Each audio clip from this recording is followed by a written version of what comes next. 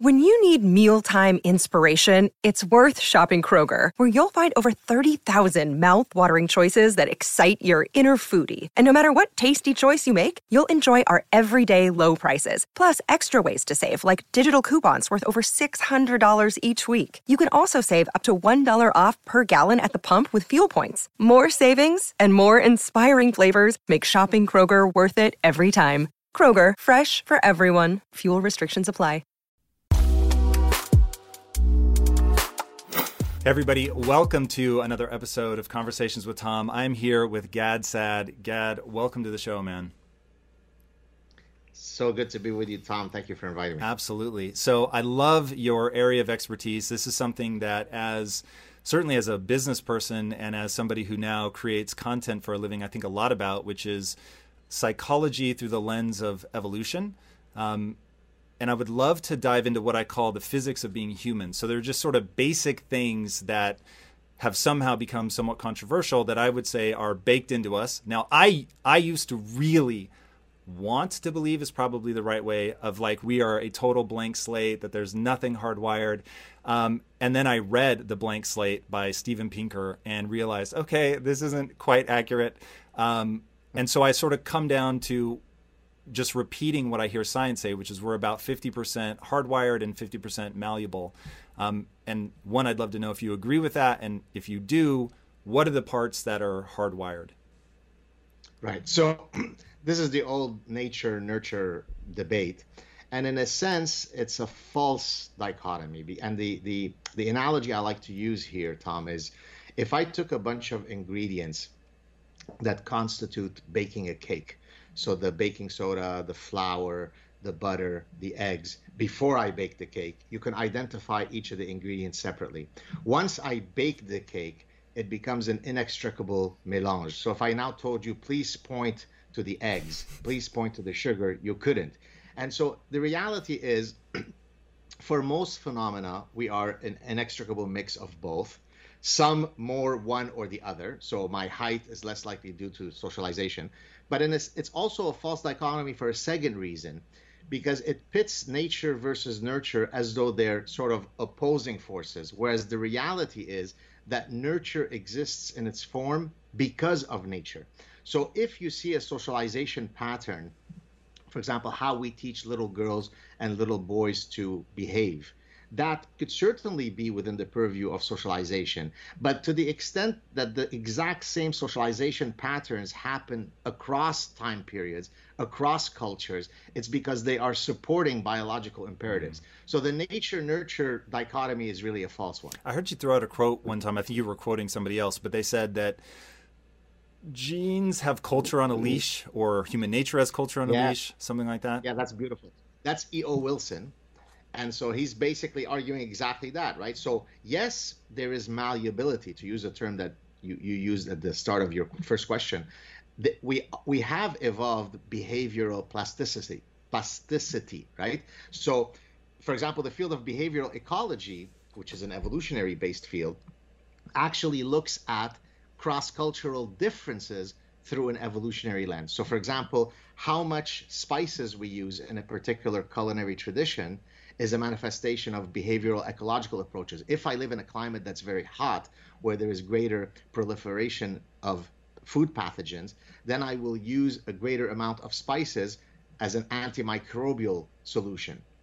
Therefore, we've both evolved similarities across cultures, but also evolved the capacity to change in adaptive ways. So this is why, for example, the old canard of evolutionary psychologists only look at human universals is grotesquely false. We recognize that some things are exactly the same, whether I'm Peruvian, Nigerian, or Japanese, but there are many things that make us dissimilar from one another, also for evolutionary reasons. Yeah, that to me, the malleability is the area that I'm super focused on as a human being. Like when I think about, and I think everything ends up becoming an echo of your beliefs. So when asked what the meaning of life is, I will very rapidly say, to me, the meaning of life is how much of your potential can you translate into usable skill set? And then can you use that skill set doing something that matters to you and matters to the world, ideally, which is itself an echo around my belief that the sort of core fundamental driver for humans is to hit a state of neurological pleasure is probably the wrong word, but I'll round it to fulfillment, right? You want to be living a life where you feel fulfilled, you feel alive. And so when you take all of that, then I start saying, okay, well, regardless of what is sort of hardwired into me as a person, I want to know about the part that I can change. One of my favorite quotes is, you can't make a racehorse out of a pig, but you can make a really fast pig. And so I'm always trying to become the really fast pig in the areas that I care about. But when I think of myself as a marketer, which is I know where you and I have a lot of overlap in terms of your focus on consumer behavior being driven through an evolutionary lens, I start thinking about the parts that are hardwired, and that's where shit gets super fucking weird. And have you read a book called A Billion Wicked Thoughts? No, I know of it, but I've never read it. Oh my God, dude, I think you're going to love it. It is so fascinating in terms of the parts of us that are hardwired. I mean, just they're talking largely between men and women. And I'm curious, as somebody who's focused at that intersection of consumer behavior and evolutionary psychology, what are some of the universal drivers that you see? And I'm curious to see how you'll answer that given the whole egg and a cake analogy. But I'm super curious how you think of that. I can answer it in 5 minutes, or I can answer it in 5 hours. So let's shoot for about 5 to 10 minutes. So one of the ways that I address this is I argue that, so if you look at, for example, Maslow's hierarchy of needs, which is sort of the archetypical theory that we see when we're teaching consumer behavior, let's say at the MBA level. So it's a theory of motivation, right? I first have to satisfy the most basic needs, and then I go up the hierarchy. Well, Maslow's hierarchy of needs is very nice, but it's actually not rooted in necessarily in a clear understanding of evolutionary theory, because the reality is we don't always go systematically through the hierarchy. Someone could be living in the ghetto and they're very, very poor and they don't have enough caloric certainty for their next meal, yet they are willing to dish out $250 for the coolest sneakers today, right? And also the idea that the apex of our sort of motivational trajectory is self-actualization is a wonderful idea, but it was rooted in Abraham Maslow's humanist philosophy, right? This is what I ought to aspire to be. So I should take a vacation and study the anthropology of the Inuits. I'd be self-actualized. The reality, though, is that we need to root motivational theory in an evolutionary understanding of what makes humans tick. And so I argue in my books, at least the evolutionary psychology, consumer psychology books, that there are 4 fundamental drivers that drive our purpose of behavior as humans in general and as consumers in particular. And so maybe I'll discuss each, and then we can take whichever route you want to go. So the first one is the reproductive module. So this is the idea that many of our behaviors is linked, of course, to sex. So when I purchase a Maserati, I am literally engaging in a homologous behavior to the peacocking of the peacock's tail, right? It's not a coincidence that 99% of Ferrari owners are men, even though there are millions of women who are millionaires, if not billionaires, who can certainly afford the Maserati and the Lamborghini, and yet they don't engage in that particular purchase. So how, for example, women beautify themselves as a function of where they are in their ovulatory cycle. That shit is crazy. The fact that strippers get more tips when they're ovulating is insane. How the fuck are we picking up on that? So let me actually tell you a story about that exact study. So that study was conducted by a good friend of mine, Jeffrey Miller, who's also an evolutionary psychologist. And we were sitting at a conference, the Human Behavior and Evolution Conference. This is the premier conference for evolutionary psychologists. And he starts telling me, oh, God, because he knew I was working on some menstrual cycle work. And he says, oh, God, I want to tell you about a project we're working on. And then he tells me about that tipping with the strippers. For those of you who don't know, by the way, let me just give you the final finding. When women are in their fertile phase of their menstrual cycle, this is when they receive the greatest amount of tips. And so either they are dancing in a more lascivious manner, enticing the men, and or men are picking up those fertile cues and are asking those particular women to dance for them. So it could be either mechanisms. But in any case, I had been planning on doing that exact study with my doctoral student, who I ended up doing a lot of this menstrual work. But Jeffrey beat me to that study. Now, the reality is we were perfectly suited or well situated to do the study because Montreal is known as a city where there is a strip bar on every second, street corner. Really? We don't. Yeah, oh yeah, yeah. I mean, it's gone down a bit now, but certainly when I was growing up, if you went downtown, every fifth store was a strip bar. And so anyways, so to go back to my original thing with the 4 modules, so there's the reproductive module, which speaks to things that we do that are ultimately fundamentally related to the sex drive. So this would be sexual selection in evolutionary theory. Then there is the survival module. So that would be related to natural selection. Those are things that we do because they confer an adaptive survival advantage. So for example, so let's link it to consumer behavior. So for example, that you and I have a gustatory preference. We've evolved taste buds for fatty foods would be a manifestation of the survival module. Now, I may prefer a juicy steak. You may prefer chocolate mousse. So the specific instantiation of that drive might be different across you and I, but we both prefer chocolate mousse or steak than raw celery, right? Yes, we do. That would be the survival. We do, exactly. And I think I'm a bit, or maybe a lot chunkier than you. So some of us even prefer more than others. So that's survival, that's reproductive. Let's do the last two. Kin selection is the mechanism that explains why I would jump into a river to save 3 of my brothers. If evolution operated at the individual level, meaning the whole individual, then there should never be an evolutionary advantage for doing that. But once we recognize that evolution operates at the gene level, then to the extent that my brothers on average share half of my genes with me, if I jump into the river and I die and I save 3 brothers, the evolutionary calculus checks out.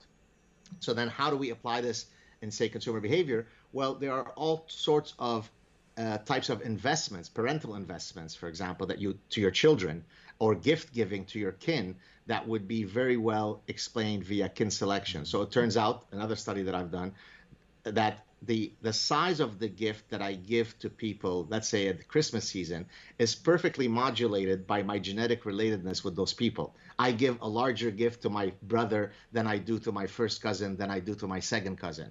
That mechanism, even though if it's subconscious, I'm not aware of it, it's already driving the allocation of my gift-giving budget. And then the fourth mechanism is called reciprocal altruism. This is the mechanism that explains why I would jump into the river to save Tom. Tom is not my kin. Tom is not biologically linked to me. Well, the idea is that a lot of these behaviors stem from a tit-for-tat strategy, right? And so again here, there's all sorts of behaviors that we engage in as consumers that are based on that. So when I invite you on your birthday to a fancy restaurant, I do expect, even though I might not enunciate it, that you will reciprocate when it's my turn. And if you don't, then that's a violation of our social bond. Now, from a classic economic perspective, why don't we just skip this whole ritual? I'm going to pay $100 on you. You're going to pay $100 on me. We're going to end up at the same place. So skip the whole thing and let's not invite each other. Well, we do it because reciprocal altruism rituals is the mechanism that oils, is the lubricant of our social bonds. So to answer you in a, I guess, 5-10 minute version, I argue that much of what we do could be mapped onto these 4 Darwinian modules. All right, that's super interesting, especially in the context of your new book, which is part of the reason that I wanted to go through that. So The Parasitic Mind, your new book, fucking fascinating. And as somebody who, dude, when I say that I had zero interest in getting into the culture wars for years, I avoided it, and then was looking off my balcony one night and was literally watching LA burn. And you could hear the sirens, and obviously what's going on now is really, really crazy. And you've talked about the... If only I knew of an evolutionary psychologist who's been warning us for 2+ decades about this. If only, Gad, that would have been wonderful. Yeah, it's funny now how the reason that I've started talking about this is precisely for that reason, that nobody is speaking up about it. This has started to actually scare me for the first time in my life. I'm like, whoa, hey, civil war may not be inevitable, and I certainly hope that it's not, but it's on the table of options, and that's the part that is very distressing. You've said that the 8th deadly sin is cowardice, and that people need to have the testicular fortitude. I love that. Somebody's been reading my work. Oh, dude, for sure, and very compelled by it. So given what you just walked us through, like, what the fuck is going on with idea pathogens? How are people getting in the grips of what from somebody standing on the outside, it seems self-defeating.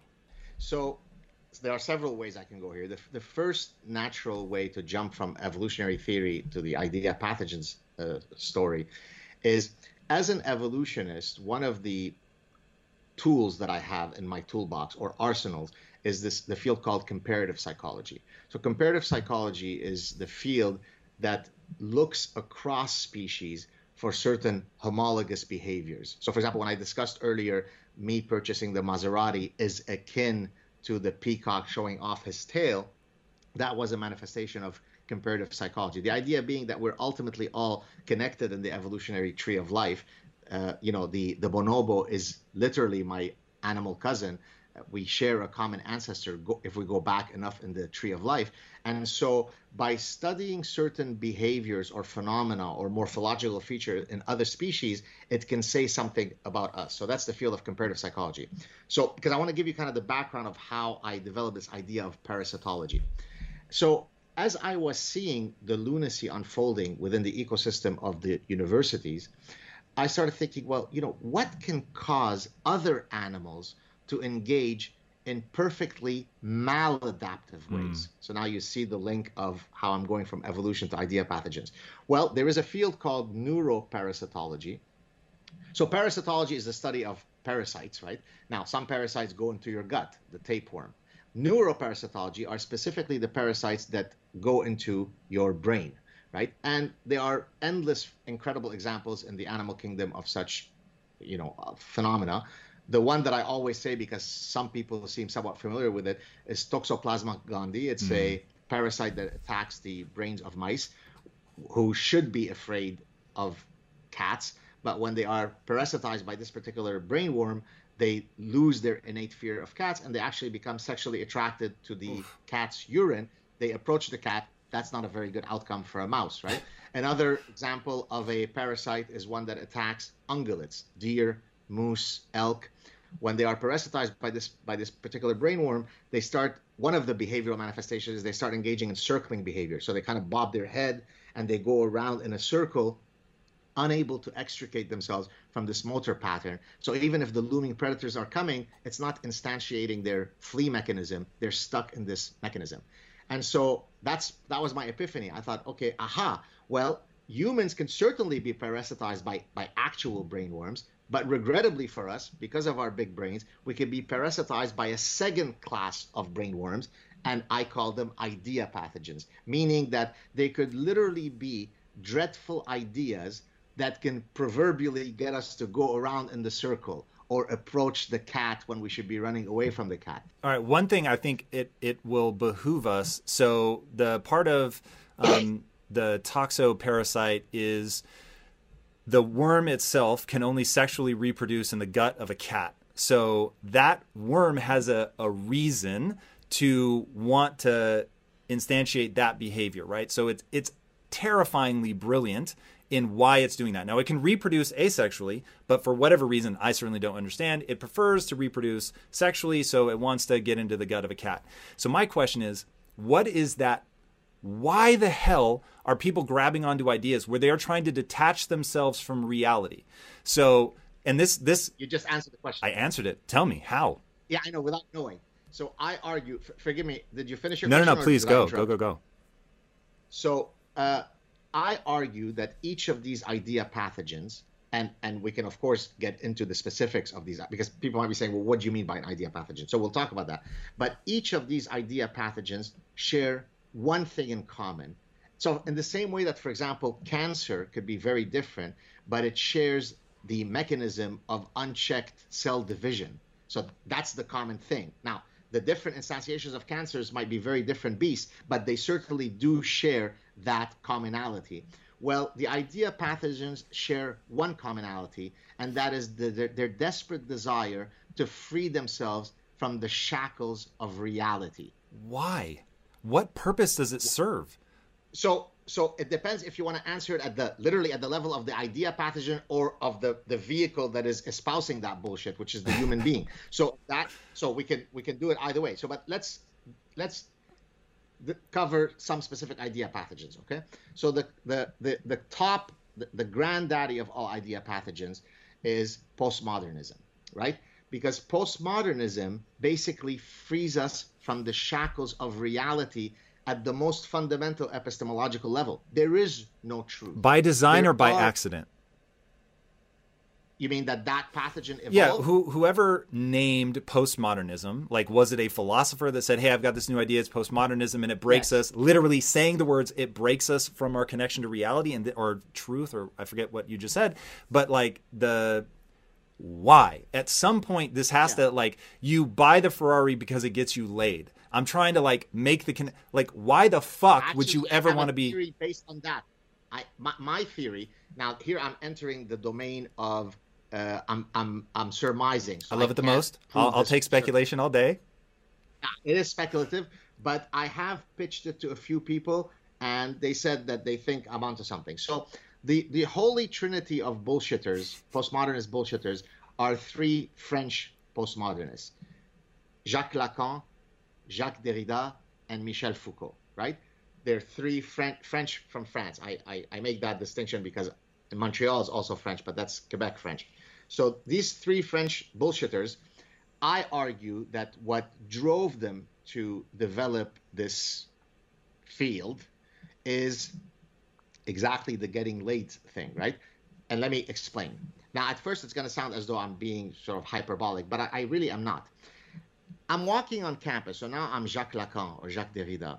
And those guys in chemistry and in the neurosciences and in physics, they seem to be getting a lot of prestige. They're the hot quarterbacks on campus. This sucks. I, too, can engage in impenetrable prose. Just like in mathematics, by the way, my background is in mathematics. In mathematics, if you don't understand the language of mathematics, the first line of a paper, you're already out, right? They say that in physics, it takes maybe one page before you're lost. In mathematics, the first line and you're gone, right? Well, I want to also be a cool, hot quarterback. So I'm going to start developing verbiage, prose, that is as impenetrable as those haughty mathematicians, because through my faux profundity, I could fool all the morons at Princeton and all the pretty girls looking at me from the first row into thinking I'm a deep thinker. So we try it out. I engage in an endless verbiage of bullshit that has absolutely no meaning, literally zero semantic meaning. And guess what? People are fawning over me. Now, how do I have proof of this theory? Well, and I actually cite this in The Parasitic Mind, which I guess you have a copy of, so you can go back and check it. So John Searle I'm not sure if he's still alive, is a famous American philosopher who was chatting at one point with one of the holy trinity of bullshitters, Michel Foucault, and he said to him, how come, Michel, when I sit down and talk to you in private, you seem to kind of make sense, but when I read your stuff, I don't understand much? And I mean, John Searle is not exactly a dummy, right? And he says, oh, well, I'm paraphrasing what he said. Well, you know, if in France, if you don't confuse them, then they can't take you seriously. Aha, my theory is right. So it's peacocking through bullshit, right? It's faux profundity. So in The Parasitic Mind, I give another example. fMRI is a methodology that is used for brain imaging, right? Functional magnetic resonance imaging. Well, you could take the exact same paper. This study has been done, by the way. I could take the exact same paper and I either put somewhere in the paper just a random gibberish image of the brain activation patterns or not. And then I ask people, which one is more serious science? Oh, the one with the multicolor image, right? It's faux profundity. It's what's called the illusion of explanatory profundity. It sounds sciencey. So postmodernism sounds impressive. By the way, even my wife, when she hears me talk about it, she said, you know, I feel so much better having heard this from you, because when I was a student and I learned postmodernist philosophy, I used to always attribute my non-understanding to me being too dumb. Guess what? That's exactly what the charlatans do. Get up in front of the crowd, wow them with obscure bullshit, and when they don't understand, most people are charitable, so they attribute the non-understanding to them being too dumb, not to the guy selling you bullshit. Yeah, does that give you a... Very much so. If you can't dazzle them with brilliance, bamboozle them with bullshit. So Boom. Now, what's interesting to me, though, is that I get that from a guy's perspective. You want to get prestige. It really does get you laid. But from a female perspective, like when you look at what's going on now with the social justice warrior and how much prestige you can get from being a victim or for calling out a victim or for calling out a perpetrator, what's the game there? How does prestige function in women? I get it in men, but not necessarily in women. So different possible ways. So one of the ways to stick with the theme of freedom from reality, well, radical feminism frees me from reality in that it removes the shackles of this annoying thing called biology, right? So it is not true. I'm speaking now as a radical feminist. It is not true that there is such a thing as innate biological differences. Only Nazi KKK members who sleep with their sisters and have a dog named Roscoe would say such a horrible thing. Every single sex difference is due to social construction. The only reason why Ariana Grande at 100 pounds can't bench press as much as Bubba, who plays center for the Nebraska Cornhuskers, is because the parents of Bubba taught him through socialization to play rough and tumble, whereas they told Ariana Grande to be sweet and gentle. That's the only thing that led to their different trajectories, so that one can bench press 800 pounds and the other one can't lift a feather. So that frees me from the shackles of reality by negating something called biology. The trans suffix does the same thing, right? Sure, I have a 9-inch penis, but guess what? Magic, trans, I'm now a woman. You don't call me a woman, you're a transphobe, bigot, right? So it frees me from this thing called my genitalia. By the way, me saying this does not imply, and I hate that I always have to remind people this, me saying this does not imply that I'm not massively for transgender rights, right? Transgender people do exist, and it's a very difficult existence. Me saying that does not negate their experience, nor does it condone any bigotry against them. But it says that in the pursuit of true social justice, we don't murder truth. I can support a world free of sexism whilst recognizing that there are differences between men and women. I could support transgender rights whilst recognizing that a 280-pound guy that used to be called John should not be competing with a 100-pound girl because, bruh, I'm now a woman. Okay, so you see the tension? Yeah, here's the part that I don't understand. And this is when I think about what are ideas that I want to get across before I die. Here is, God, maybe the most important to me. Skills have utility. What do I mean by that? They let you do things. So you close your eyes, you imagine a world that's better than this one, you open your eyes, and you have to actually be able to go out and make that world come true. So I used to have Big Brother for this little kid, and he was really small, and he wanted to be in the NBA. So what do you want to be when you grow up? I want to play in the NBA. And I was like, okay, are you practicing? Because if you're not practicing basketball, like it's already stacked against you because I don't see huge height in your future. And then on top of that, if you're not playing, you're not going to be getting better. So there are people that have been short that have gotten into the NBA, but exactly 0% of those people got into the NBA without an absurd amount of practice and training and getting better.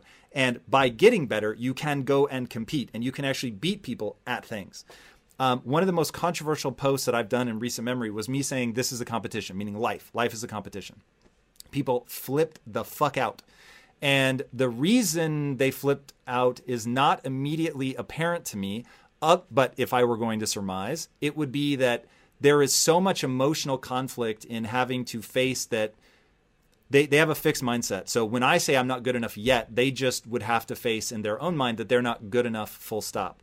And when I think about, hey, if you go develop a skill set, you can actually shape some piece of the world. You can have an insight. You can have a breakthrough in physics. You can solve a theorem in math. You can, like, when I think about what physics has done to our modern world and technology and GPS, I mean, being like Einstein's relativity theory gave us the ability to track people with GPS. And so you can drive to your friend's house without getting lost. It's like that has real utility. It wasn't like just some theoretical thing that never plays out in the real world. So why do people want to break the bond? Like, I'm legitimately confused. I actually don't understand.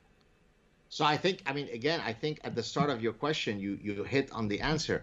So social constructivism is another idea pathogen, right?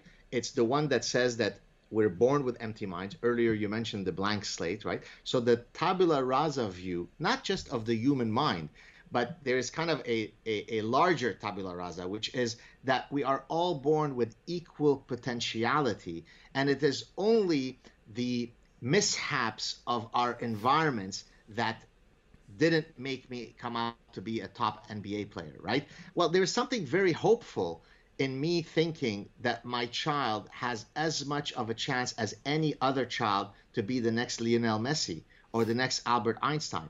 I want to hang on to that hope. Therefore, again, breaking free from reality in this case is a great ego defensive strategy, right? I don't want you to tell me that, look, based on these morphological features of your child at 11, the likelihood of him becoming the next Lionel Messi, given that he doesn't have coordination to catch a ball the size of his head, is probably not going to happen. No. By the way, this is what causes, by the way, the anti-vaxxers to believe in the, all the anti-vaxxer with the autism stuff, right? Because it makes a lot more sense for me as a parent of an autistic child to think that there was something nefarious in the environment that caused my child. My child could not have been born spoiled. He was born perfect just like any other child.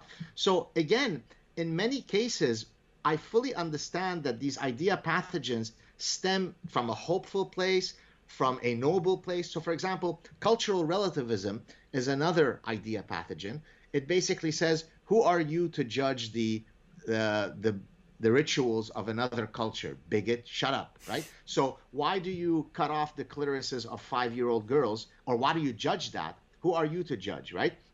Well, again, that whole cultural relativism came from the idea 100 years ago from Franz Boas, who was the originator of, he's an anthropologist, and then he trained the next many generations of bullshitters to argue that there are no such things as human universals. There is no such thing as biology. Why? Because biology in the wrong hand could be misused, right? That's why people hate evolutionary theory, right?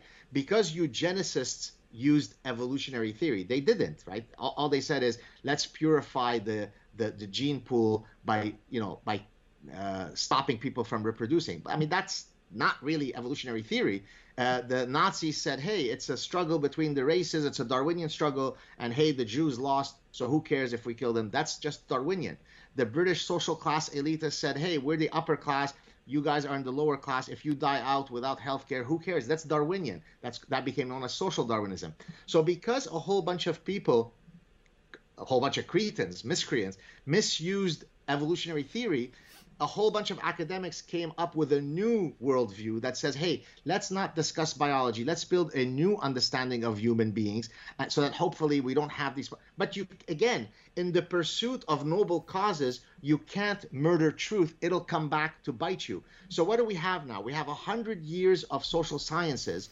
Social scientists are not morons, but if they are inculcated with the abdication of biology in explaining economics, consumer behavior, sociology, anthropology, you end up with edifices that are at best incomplete knowledge, at worst bullshit knowledge. And so one of the things that I do in my scientific work is say, hey, look, you can't understand managers and employees and employers and consumers without ever activating their biology, right?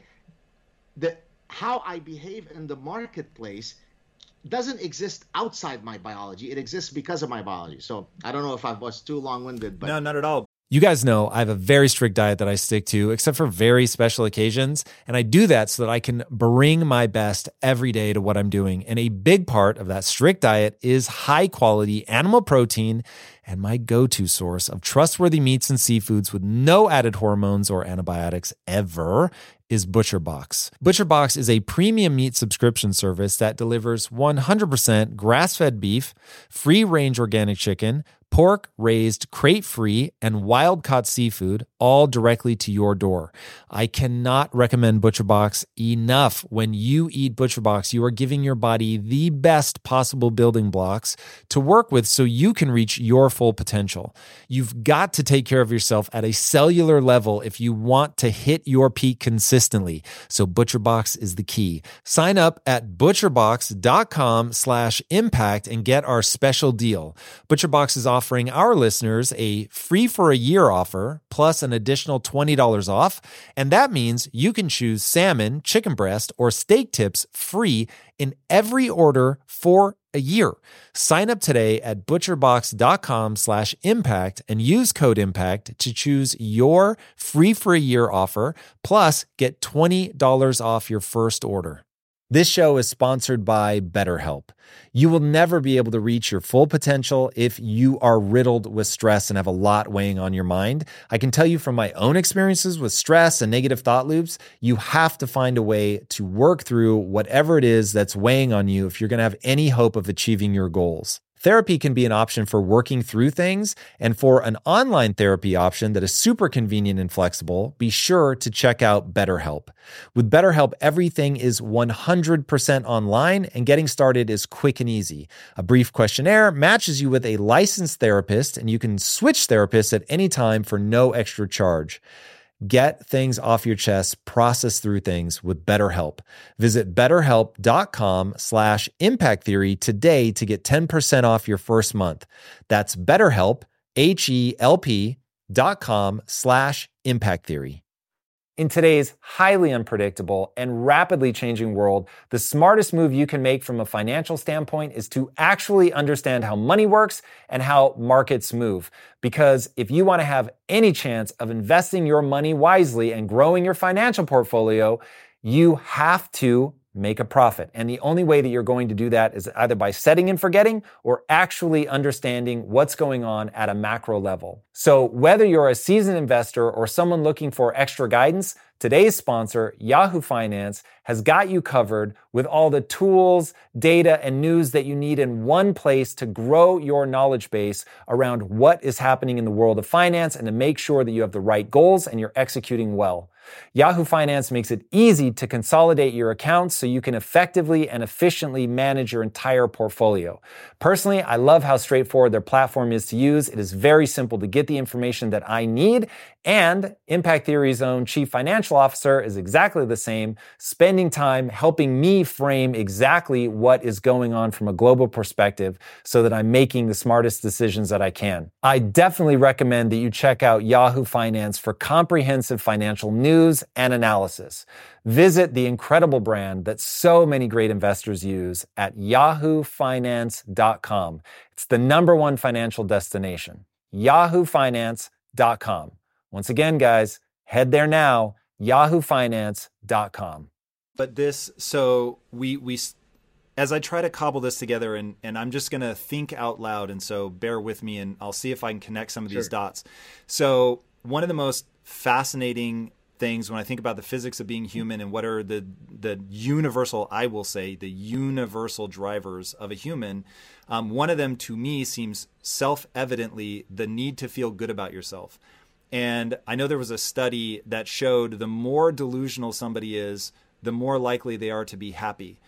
And when you think about the ability to delude yourself and you think about the natural tendency towards a fixed mindset, which using Carol Dweck's definition, a fixed mindset is somebody who believes their talent and intelligence are fixed traits.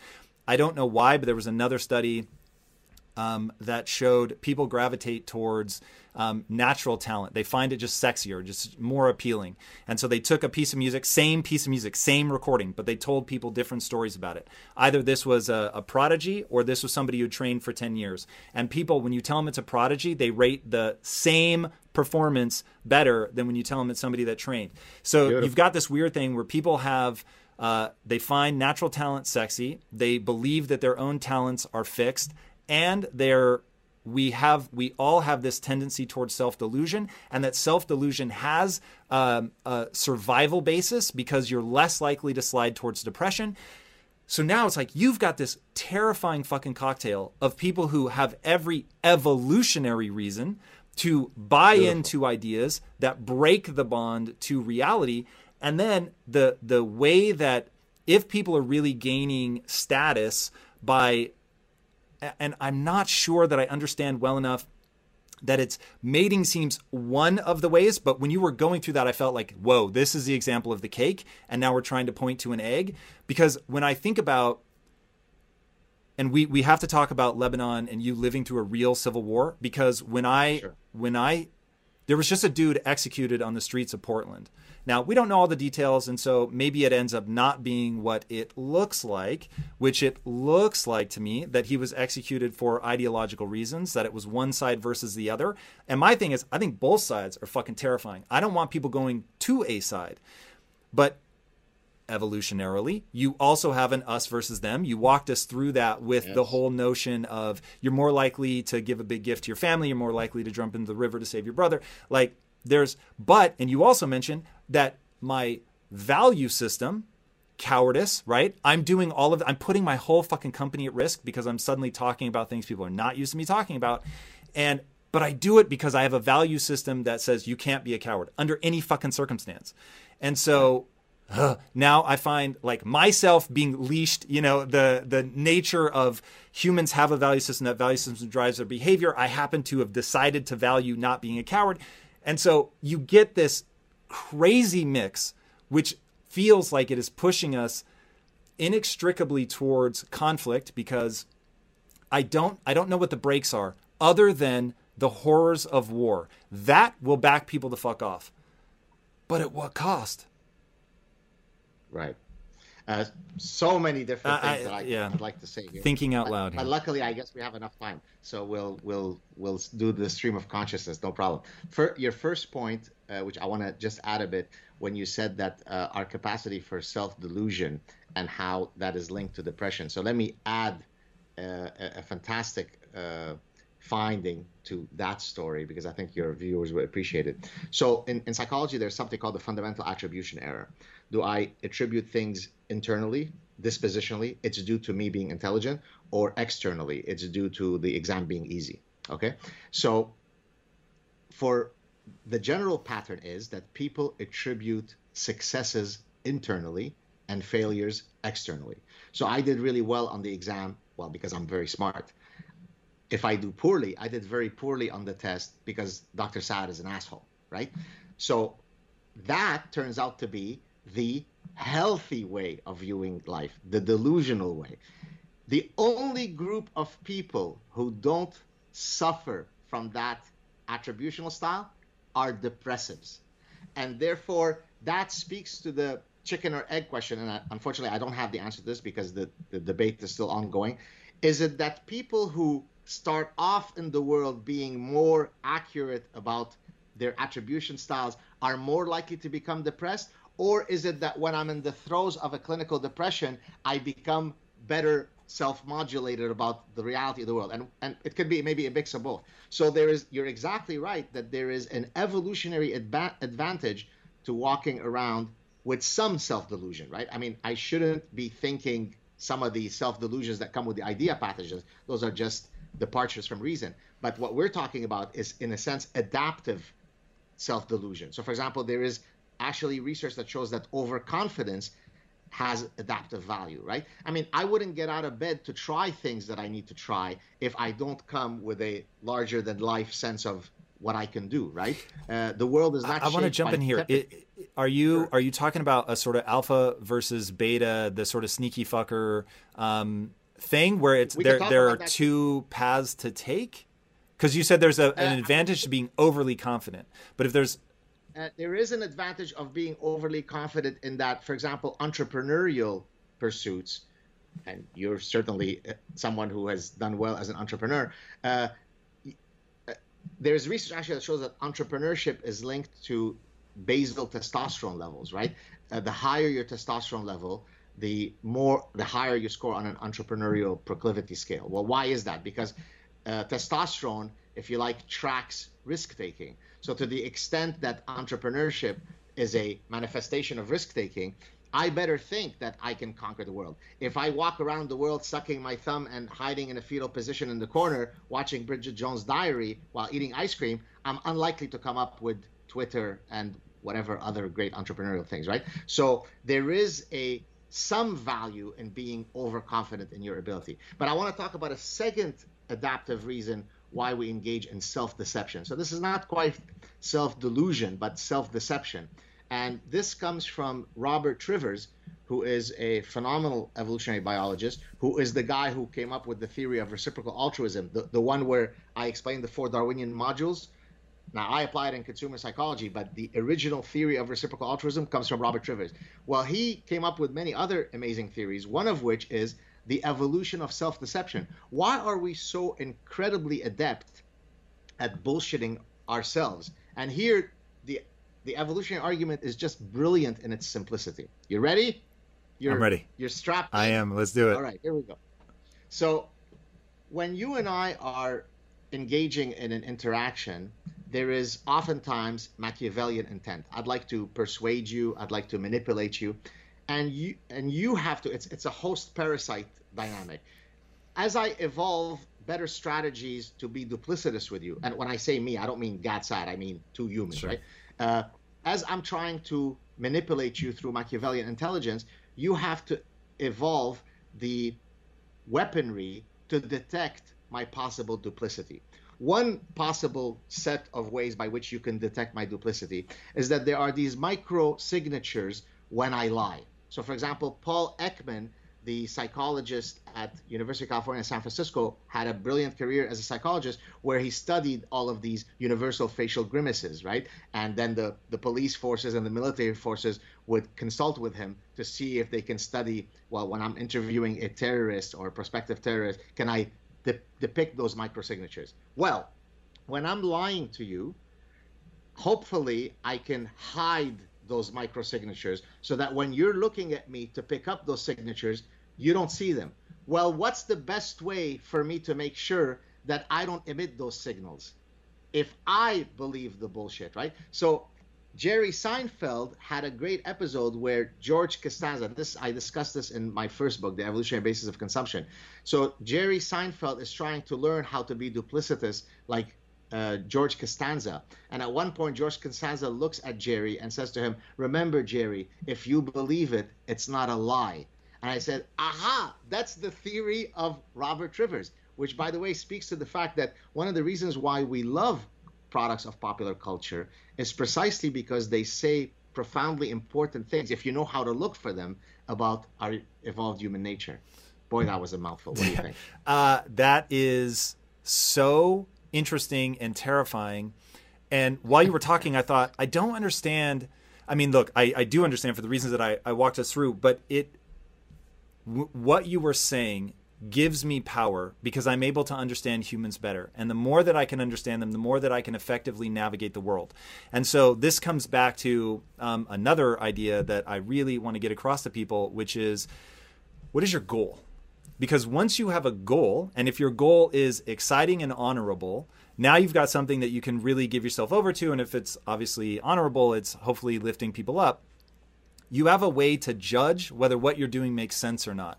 And when I look at what you refer to as the lunacy of academia, or some people would call the lunacy of the left, what I'm trying to figure out is, do they in their own minds have a clear goal?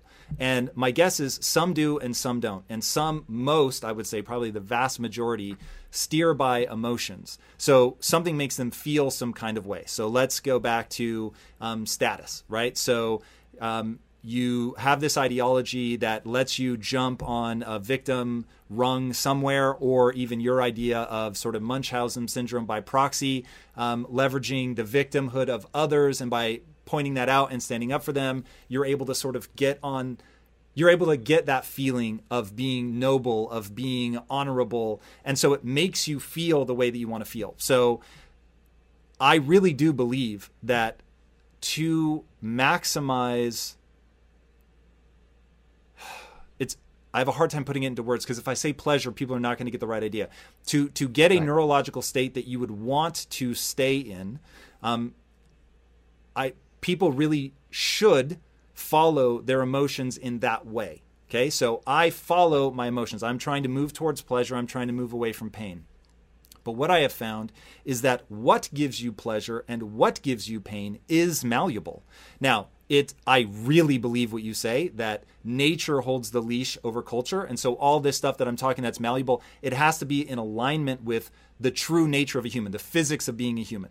Okay. Yes. How you feel about yourself when you're by yourself, to me, is the ultimate neurochemical cocktail of importance. So if how many billionaires have to commit suicide before people realize it's not money, it's not status. It is truly, do you think you're an asshole? Do you think you're a piece of shit? I've heard you talk about this 1,000 times. You judge every day by, I put my head down on the pillow. And I was just going to give that story. I didn't know you knew. No, tell people, because I think it's super important. So people often ask me, because obviously I have a big platform and people write to me, you seem so happy despite all the stuff you get. And I always tell them what guides me, if I bring it down to the most fundamental level, I'm driven by almost a maladaptive purity ethos that's shaped by two ideals, truth and freedom. And in the book, if you remember, I actually give examples from my life of how I've instantiated those two ideals in very different ways. So for example, when I was a soccer player, the way that I instantiated my drive for freedom is that I played, my best performances was when I played as the playmaker, the number 10 position, where I get to roam around looking for spaces to take advantage of. When a coach would put me with some positional restrictions, you're playing more on the left side of midfield. You have to track back Tom, number 8 of the other team. It's not because I was a prima donna and a diva and you shouldn't tell me what to do. It's that once you put restrictions on my movements, my brain exploded and I couldn't play anymore, because my biggest talent was to be free and roam around looking for those spaces, those opportunities. And so to come back, so this purity bubble, which causes me to set a very high bar of personal conduct, makes it such that at the end of the day, so to take what you kind of gave part of the punchline away, when I put my head on my pillow and I need to feel fully comfortable within myself, I need to feel as though I did whatever I could, however big it is or however small it is, to fighting for those ideals. If I did, I sleep well at night. If I didn't, I'm a fraud who's an insomniac. And therefore, in a sense, it's a very punishing and exacting standard, because this is what causes me to then be so hyperactive in everything that I do, because I'm seeing the bullshit and the murder of truth and the rape of truth coming at me from every direction. And if I don't intervene, then I'm akin to the guy who sees the woman being raped in the alley and she's screaming, but then I pretend, oh, I didn't hear her, officer. I didn't hear her. If only I would have heard her, I would have intervened. That speaks to that eighth sin, cowardice. The problem, I think, and maybe you could help me here, is that I can explain the whole phenomenon. I can get people to understand it. I'm not sure that you can get people to change the spots of their leopard, right? So some people on the curve are incredibly courageous. Some people are cowardly. And it doesn't matter how many times I give you the battle cry of march on, soldiers of freedom. If you don't have the testicular fortitude, I'm not sure I can reach you. So what do you think? Do you think that everybody is redeemable, or there's just a few that are going to carry it for everybody? Yeah, not everybody is redeemable, but if you, in the sense that there are some people just truly their brain is broken or their brain doesn't meet minimum requirements. I don't think a lot about that, so I'll set that aside and I'll say everybody that meets minimum requirements, all of them are quote unquote redeemable. So now the question, I like to play a game. No bullshit, what would it take? And I will try to bring this all back to what I was saying before, sort of how this cocktail of things ends up becoming a problem, in that if people define their goals and had the kind of self-awareness that you have, that we might be able to work our way out of this.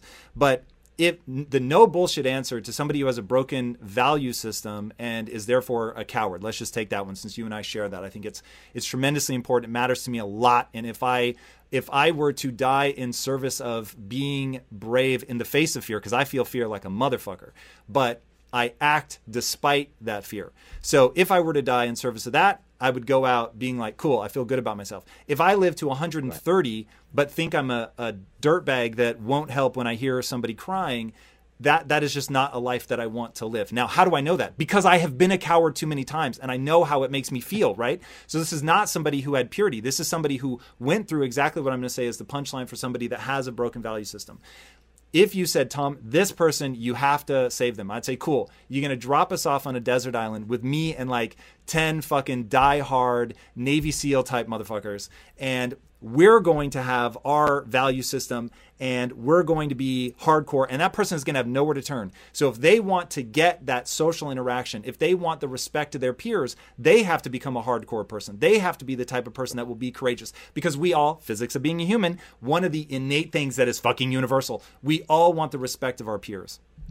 Yes. And when you get put, which is exactly what happened to me, getting into fucking business and marrying a woman who was not for play, that put me in this like, hey, you better fucking act in a way that's awe-inspiring, that's cool, and quite frankly, it better work. And that's the cool thing about business, and where I'm going with this whole notion of, okay, you have a value system. You have clearly defined it. Now you can figure out if it works or not. Meaning, I have a goal. I know what it is. I can write it in a single fucking sentence. If you can't write it in a sentence, and it can't be vague, like I want to help people, that's some seriously vague shit. It has to be hyper-specific. Hyper-specific in a single sentence what you want to do with your life. Now you can run experiments, right?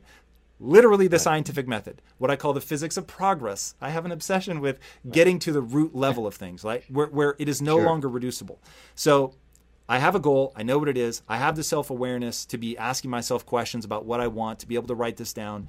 And then I say, hey, I did this thing. Did it actually move me towards it? And this is why the whole notion of hashtag shutdown STEM or hashtag end science, I forget what they're so fucking terrifying to me. Science must fall. Science must fall. Thank you. That's beyond terrifying. Is now, if we know that we should be steering towards the things that make us feel good, we should be moving away from the things that make us feel bad. Now we have to be very careful about what value system we take on, because our value system will shape, just as that person on the desert island who, 10 months before may have been absolutely fine being a coward, will now feel like shit being a coward because they want the respect of those people. And when they get it and they're celebrated, that begins to shape what their neurochemistry will respond to. And I'm convinced you could fMRI them before they went on the island and after. And over here, if they get reinforced by being a coward, then they will continue to be that way. And if over here they're getting celebrated for being hardcore brave, then now if you retranspose them over here, they would at least temporarily not feel good about being a coward. Okay, so now if we believe that it's natural, that the mind will respond to what you were punished for and what you were celebrated for, most importantly though in your own mind, but that will be shaped by the group that you're in. Now it's like, what the fuck have you chosen to value? Because that ultimately will shape what you feel good about, which will ultimately shape your behavior, because we move towards what makes us feel good and move away from what makes us feel bad. And now that's where I feel like we are right now, where people get status because it has been presented, which is the area you understand far better than I, but it has been presented that postmodernism is good, equal outcome is what we should strive for. You were a bigot if you want anything else, if you try to even bifurcate the world into male and female. But all of that to me seems absurd, because I have a different goal, which is how much of your potential can you turn into real skill set that has value for not only you, but for society at large. And that value for me is defined by that feeling good, but moving towards goals that are both exciting to you and honorable to the world at large. So it's like, once you get the sort of cake baked of how I think, now I become very predictable. And so when I try to work backwards to what would the cake need to be that would make the way people are behaving predictable now, it is a weird fucking cake. And that's sort of where I'm left. Yeah. So I can build on what you're saying. So first, earlier you said something like, understanding those fundamental rules of behavior or something just allows me to navigate through the world better. That really resonates with me, because whenever I come into class, I teach at the undergraduate level, I teach at the MBA level, Masters of Science level, PhD level, I always say the same thing. In this course, I'm not going to be teaching you how to be a better marketer or a better manager. I'm going to give you the universal key of human behavior, which you could then go apply it to understand consumers, to understand your spouses, to understand your employees or employers. And I always tell them, I look at them and I say, there will be several of you in this room who in the next 5 years will write me an email and say the following, the exact same thing that I'm about to say. I just had a fight with my husband or wife And I now know exactly why, because of lecture 7, where you talked about the evolution of romantic jealousy, right? So, in other words, uh, understanding that knowledge is truly about as actionable as you can get, because I'm not teaching you what Procter and Gamble should do in case study number 7. I'm giving you the universal key, MFer. Okay, so thank me, right? So that's the first thing I was going to say. Then the second thing, I loved your story about the guy who goes from the island with the Navy SEALs and the cowards, right? So in a sense, these are two echo chambers, right? If you only exist in the echo chamber of the cowardly bunch, then you never even understand that there is such a thing as bravery of the Navy SEALs. Now, what is the universal principle that applies to these two groups? So, and this is, I don't know how far I hope you read the whole book, but if you didn't, here's part of it. You did read the whole, you finished the whole book? Oh, great, that's wonderful. So at one point I talk about virtue signaling versus costly signaling, right? And here I am using a fundamental principle from evolutionary biology. It is astonishingly profound. So now it's going to apply to those two groups that you're talking about. So let's do it. When I do hashtag Je suis Charlie or hashtag free the girls, for the Boko Haram that Michelle Obama, the great prophet, gives us, right? She puts a sign with, she's sad and pouting, Je suis the girls, right? It makes me feel good, but in an incredibly cowardly echo chamber of the castrati, right? Because I don't even know the idea that for a signal to truly be honest, it has to be costly. So let's step back for a second and explain the evolutionary underpinning of that story. The peacock evolves its tail despite the fact that having that tail reduces its survivability. In other words, if it were due to natural selection, which, remember, natural selection is it evolves because it gives me a survival advantage. Well, the peacock could not have evolved that tail because it reduces its survivability. It makes him more visible to predators. It makes it more easy for predators to catch you because you can't take flight when you have such a massive tail. But if you recognize that there is a dual process of sexual selection, which basically says that I need to first survive, but then I need to find a mate who's willing to extend their genes with me. Life is a two-stage game. So if I can survive all you want, if I don't mate, it's all over, right? So the second step is that tail evolves because of recurring female mate choice that chooses tails that are ostentatiously big, that have iridescent coloring, that have these big patterns and so on. Therefore, now why would that evolve? Well, because the female, the peahen, has to choose between a bunch of suitors. Each of these suitors is going to say to her, hey, choose me, have sex with me, I'm the real deal. So she faces a problem now, a conundrum. How do I know the fakers from the real guys, the imitators from the true guys? Well, the signal that they emit has to be so costly that it handicaps them. Meaning that by me having that signal, I'm saying, hey, look, sweetie, despite the fact that I've got the signal that's very costly, I'm still standing here. I must be the guy that you should be mating with. Now, how do I apply this in the human context? Well, if you take rites of passage around the world, let's say boy-specific passages, it's never if you do 10 push-ups, you're now a warrior and you could mate with all the hot girls. Because guess what? Almost everybody in that tribe could emit that signal. We could all do the 10 push-ups. But if, as happens in the Vanuatu tribe in the South Pacific, I have to go up an 80 to 100 foot platform, you have to tie vine ropes to my feet, and I have to jump off head first, and it stops my brain splattering a few inches from the floor. That's a costly signal. Only the guys with real big ones can actually do that. So we're quickly gonna assort the riffraff from the guys that I should be having sex with if I'm a hot woman in that tribe. Therefore, for the signal to be honest, it has to be handicapping. Therefore, it must be costly. Now, how do we apply this to all the social justice stuff? Making my hair red and putting a mouth, what is it called? The fish mouth? Mouth. Duck face, I think? Duck face, thank you. I'm mixing up the animals. Putting a duck face with the cool glasses, the rim glasses, and going Je suis Charlie, you know how much costly signaling it has? 0. But if you're Raif Badawi, who is the guy who is currently in prison in Saudi Arabia, who was flogged, who is in prison for 10 years because he criticized the Saudi regime while living as a blogger in Saudi Arabia, whoa, that's big balls, right? By the way, I'm good friends with his whole family. They live close here to Montreal. So when I tell people activate your inner honey badger, that's exactly what I'm saying. If you truly want to go at the end of the night feeling good about yourself, putting hashtag and changing the flag to the France, you're just a fraud. And all the Navy SEALs know that you're a fraud. Maybe your pig-haired friends think you're impressive, but the greater world knows that you're a fraud. Why don't you join the true brave and actually speak out against female genital mutilation in the Middle East? That's a costly signal. I'll tell you just one quick other story, Tom, about costly signaling. About 3 years ago, I had received a gigantic amount of death threats. It was just completely out of control. Good times. And I'd always been someone, sorry? I said good times.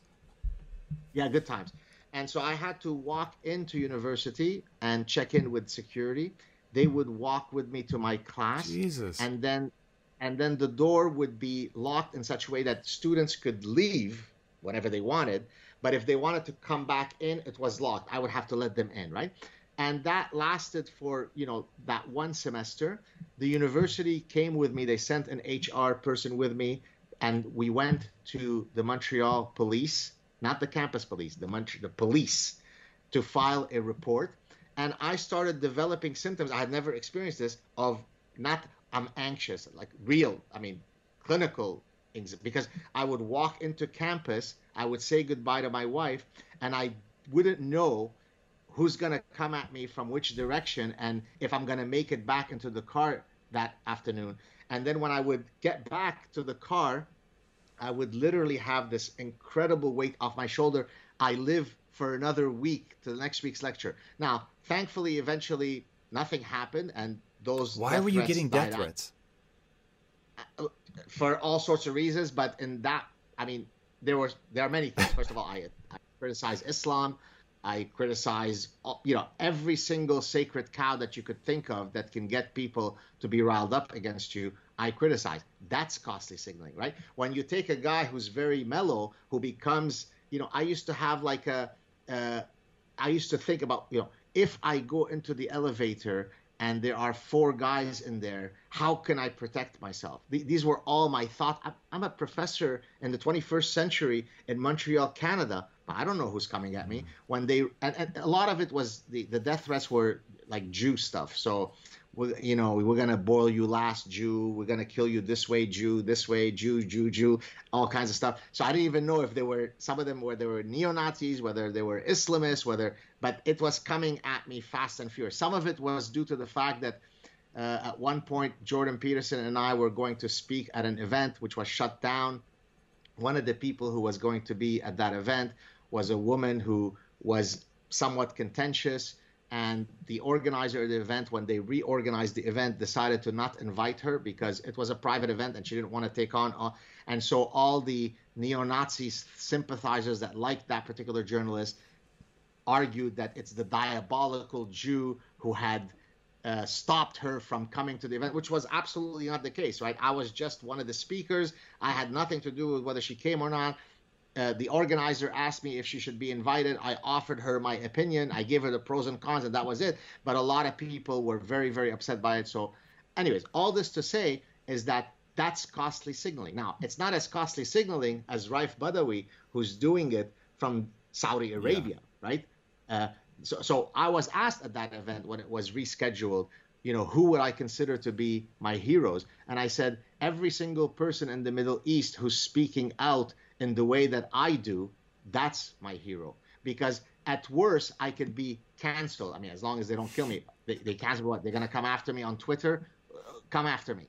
But these people are putting their lives on the line. And so I hope I've given you a good sense between the difference between those two ecosystems that you were talking about earlier, right? If you strive to perform your best in life, bringing your energy and abilities into everything you do, then it only makes sense that you would want to be out on the road with that same power, agility, and performance that everyone expects from you. And there's no better option than the most desirable, advanced, and dynamically capable SUV yet, the third generation Range Rover Sport. You guys know I love staying on the cutting edge with technology, and the Range Rover Sport's cabin features advanced technologies such as active noise cancellation and cabin air purification, a must, offering you and your family and friends new levels of comfort and refinement while traveling. The Range Rover Sport provides an instinctive drive with engaging on-road dynamics and redefines sporting luxury for the power, agility, and performance you demand in every area of your life. Explore the Range Rover Sport at LandRoverUSA.com. That's LandRoverUSA.com. One way I make sure my business is moving in the right direction is to ensure we are constantly becoming more efficient. Because in my experience, inefficiencies will eat away your profits and leave you with a dying business. But with the right technology, your business can get the insights it needs to become efficient and ultimately unstoppable. And that is why I recommend you check out NetSuite by Oracle. NetSuite is the #1 cloud financial system, bringing accounting, financial management, inventory, HR, all of it into one platform and one source of truth. You improve efficiency by bringing all your major business processes into one platform, slashing manual tasks and errors that are massively inefficient. Guys, inflation is no joke. So check out NetSuite and see how you can cut costs and boost performance at the same time, like the 37,000 companies that have already made the switch. By popular demand, NetSuite has extended its one-of-a-kind, flexible financing program for a few more weeks. Do not wait. Head right now to netsuite.com/theory. Again, that's netsuite.com/theory. Get the information you need. Head to netsuite.com/theory. You have, and I want to get back to rituals. Coming of age rituals are really important to me. But first, I think right now, putting you in context, I didn't know this about you until I started reading your book and researching you, that you actually lived through a civil war. And I think part of why people are so, like, they're downplaying the violence is that's happening here in the U.S. is because it's been so long since we had violence on our own streets and outside of obviously sort of high crime areas. So the average person has not experienced that kind of violence. You hear Rogan say a lot, people don't understand. They've never seen real violence up close and they don't know how terrifying it is. Walk me through that, because what is Sure. here's what I would love for you to focus on is every human, in my estimation, every human is capable of the kind of like cruelty and dehumanization of other people to the point where they would kill them that you lived through. And growing up, things like that were a Middle Eastern problem. They were not an American problem. And so even I, not realizing I had sort of all these just sort of base assumptions running in the background of my mind that would never happen in the West. And so to see like where we're going is like, it's very unnerving. So how in Lebanon do people end up deciding they want to kill each other? Right. So in chapter 1 of The Parasitic Mind, precisely because I wanted to give people the personal narrative of what led me to become the parasitologist of the human mind that I am, part of it comes from a personal narrative, right? I mean, part of it is, yes, I'm a professor of 26 years. I see the ecosystem of the lunacy every day. But as I explained in that chapter, I faced 2 great wars, as you so aptly summarized. There's the Great War on Reason at the universities, but there's the Civil War in Lebanon, which shaped my childhood. So I grew up, for the viewers who don't know, as part of the last wave of Lebanese Jews. Not Druze. Druze is different. Jews, Jews, Jewish. So we were part of the last group of Lebanese Jews who had doggedly remained in our homeland. Yes, Lebanon is our homeland, not Israel, Lebanon, right? Jews were in Lebanon way before there were anything else in that region. But anyways, so we were very well enmeshed in the society, But it was always clear that we were Jews. Shh.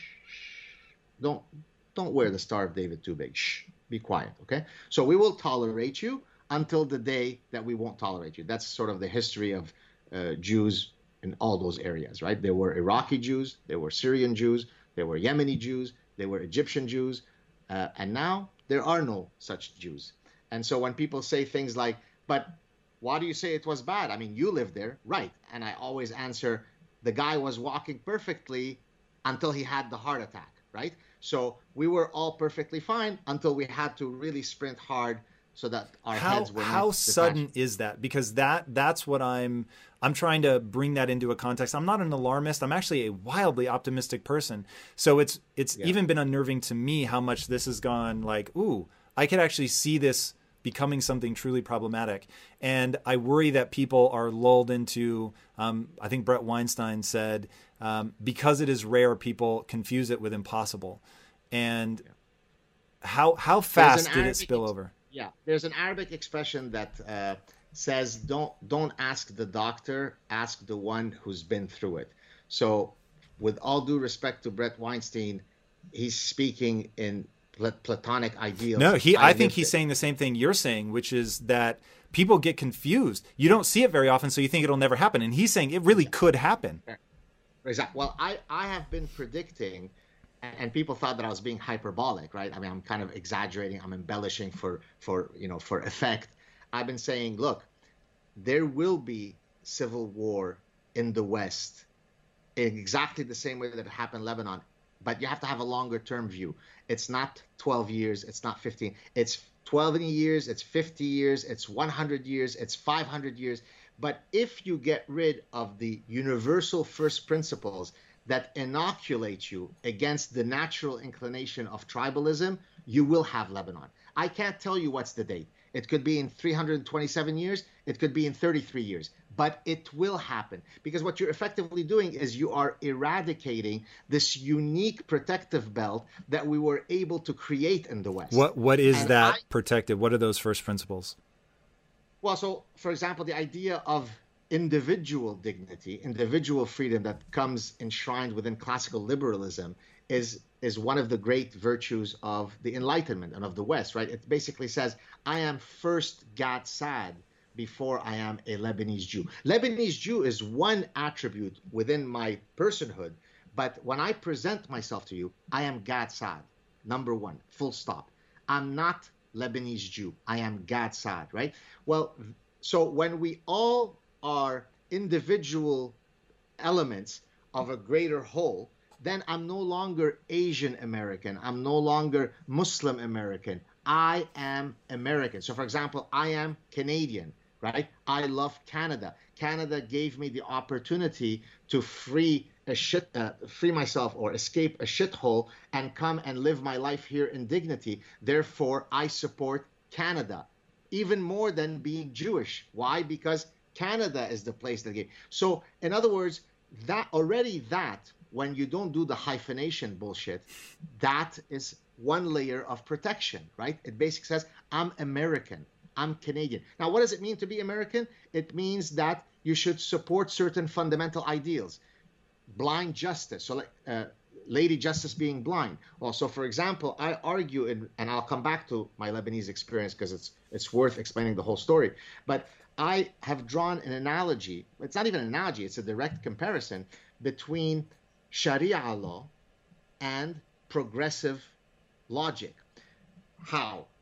Sharia law, one of the fundamental tenets of Islamic law, Islamic jurisprudence, is that the crime that happens, the punishment that is meted out, is a function of the identity of the perpetrator and the victim.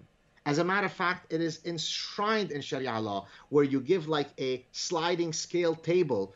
It's a Muslim man who kills a Jewish man, that's the penalty. If it's a Muslim this, right? What? Okay. Well, what does... It's relative? Oh, yes, sir. It's right. So for example, whoa. I mean, literally 1/3, 1/5, this penalty is... It's completely based on your identity. Gee, I wonder if there's a thing called identity politics that is completely that, right? So what does the progressive stack say? You are transgender person of color, to the front of the line you go, please, sir or madam. You're a white male heterosexual, shut the hell up, you stupid piece of shit. You are an oppressor, right? So again, it enshrines within the ethos of our society that we're all equal, but to varying degrees of equal. Guess what? I escaped that shit. It's called the Middle East. And now, under the cloak, under the robe of progressive mindset, I am replicating that idiocy. So identity politics is a cancer to human dignity. It is grotesque, right? So now let's go back to Lebanon. So I grew up in Lebanon. I was born in 1964. I always knew that we are different in that, we're Jewish, be quiet. There would always be little scrimmage, like not big things, but actually pretty big things. I describe a story where I'm sitting in class in elementary school and the teacher says, this is before the war. Do you know which story I'm going with here? Yes, fucking crazy. Okay. Well, this, by the way, is called Tuesday as a Lebanese Jew. Okay. So I'm sitting in class and the teacher says, this is before the Civil War. The Civil War did not break out. So this is pre-heart attack. Nothing's happening, right? But that's how you normalize hate. Or to use the term of the bullshitters of today, that's how you other. This is othering on hypersteroid, right? So the teacher says, please stand up, kids, each one at a time, and tell us what you want to be when you grow up. Oh, I want to be a soccer player, teacher. I want to be a police officer, and so on. And one kid gets up. I still have his photo in my class photo. I know exactly which kid it is. And he says, oh, when I grow up, I want to be a Jew killer. And everybody laughs and smiles, right? That's a lot more than misgendering someone, right? But by the way, that was everywhere, even in tolerant, modern, pluralistic Lebanon, where we weren't being decapitated every day. You always knew that the anti-Semitism was going to break out somewhere. The politician would say how evil the Jews are. Oh, my aunt just had diabetes. The fucking Jews. It's sunny outside. The Jews. It's raining outside. The Jews. Not Israelis. The Jews. The diabolical Jews. So the reason why I said we were part of the last group of Jews is because the writing becomes on the wall. Like you see what's happening. So there's an exodus. There's a slow exodus of Jews. And we were part of the last few that had remained doggedly because my parents, were from a prominent family. We were well entrenched. We had a lot of connections. And Lebanon is a beautiful country until it no longer is. And when it no longer is, you better hightail your ass out of there quickly because there's a whole lineup of people who are willing to decapitate your head. Now, people will write to me sometimes. They say, well, you're not the only one who suffered violence. Of course not. But there is something unique about being Jewish in the Middle East, in an Arabic country. So, for example, I discuss a phenomenon in Lebanon where in Arabic you say hawiyya. There's an internal passport that let's say if the policeman stops you and says, show me your ID, it's kind of like a passport, but internally. And on that internal ID card, it's written your religion, because everything in the Middle East is through the prism of your tribal allegiance, your religious. Is it ever explained, like, why? So, hey, here's why we put everybody's religion on the document. That's just the way society is organized. Just unquestioned. It's just unquestioned. As a matter of fact, within the constitution I don't know if it has changed since my days in Lebanon, but the president has to be of this religion, the prime minister has to be of that religion, there has to be a certain number of seats in parliament to each religion. So again, imagine how to the typical Western mind that sounds insane, but that's exactly what we are enshrining now in our identity politics. We celebrate someone because they're the first Muslim American in Congress. I don't give a shit that they're Muslim. I've never thought about, Adam Schiff. I don't know. Is he Jewish? I don't know. Do you know if he's okay? Let's go with he's Jewish. Oh my God, I am so excited that Adam Schiff is a Jew. I don't give a shit. I despise Adam Schiff because he's a moron. And that he is Jewish or not is completely immaterial to my thinking. But if you are parasitized by identity politics, then you would say, oh my God, I'm so excited that there are, Bernie Sanders, he could be president And he's a Jew. How exciting is that? Because I'm also a Jew. Jew and Jew. No, Bernie Sanders to me is an execrable cretin who's a moron. And the fact that he is Jewish is completely immaterial to my calculus. So the best advice I can offer Westerners is don't succumb to identity politics. You think it's inclusive and so on. It is a cancer that will metastasize into replicating Beirut, Lebanon. All right. So there's a few things in there that I want to go down a little bit farther. So first of all, you said in the book that, and I couldn't tell if you were saying it had actually been put into law or if there was just a form or something that had it, but that people have to put what their pronouns are. Is that? You mean in Lebanon? No, in Canada. No. Oh, no. So I was describing, so I don't know which specific part you're talking about, but I'll give you the background to how I first came across the gendering stuff. It was at a talk that I gave in like a real hotbed of bullshit, Wellesley College. I mean, you want to talk about, hyper-steroid of red-haired social justice warriors, it's Wellesley College, right? Ultra super privileged kids paying $10 million a semester in a super posh school outside of Boston, but complaining about the ills of the West, okay? So I went there, surprisingly, because actually the guy who invited me was kind of open to, my positions. And I think it was called the Freedom Project. And I was invited to speak about, how the thought police is limiting freedom of expression on campuses. This is many years ago. So I was way before it was cool to do this. And so I give my whole lecture, and after students and faculty stayed back for an extended, Q&A period.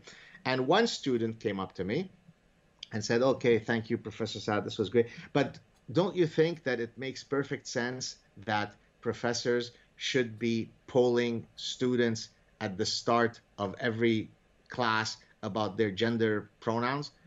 And so I then answered, so we went back and forth. And usually one of the ways that you can test someone's ideas is to take what's called a boundary condition, push their logic to the extreme to see if it makes sense. So I said, okay, so let me ask you this. If I were a receptionist at a OBGYN, a gynecologist's office, and the patients come in, should I be, as good practice, be asking them what their gender pronouns are or gender identity, or should I presume that if they walk into that, so, no, but that's an extreme example. I said, no.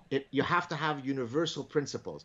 Is the principle that every interaction throughout society should be predicated on me asking you what your gender identity is?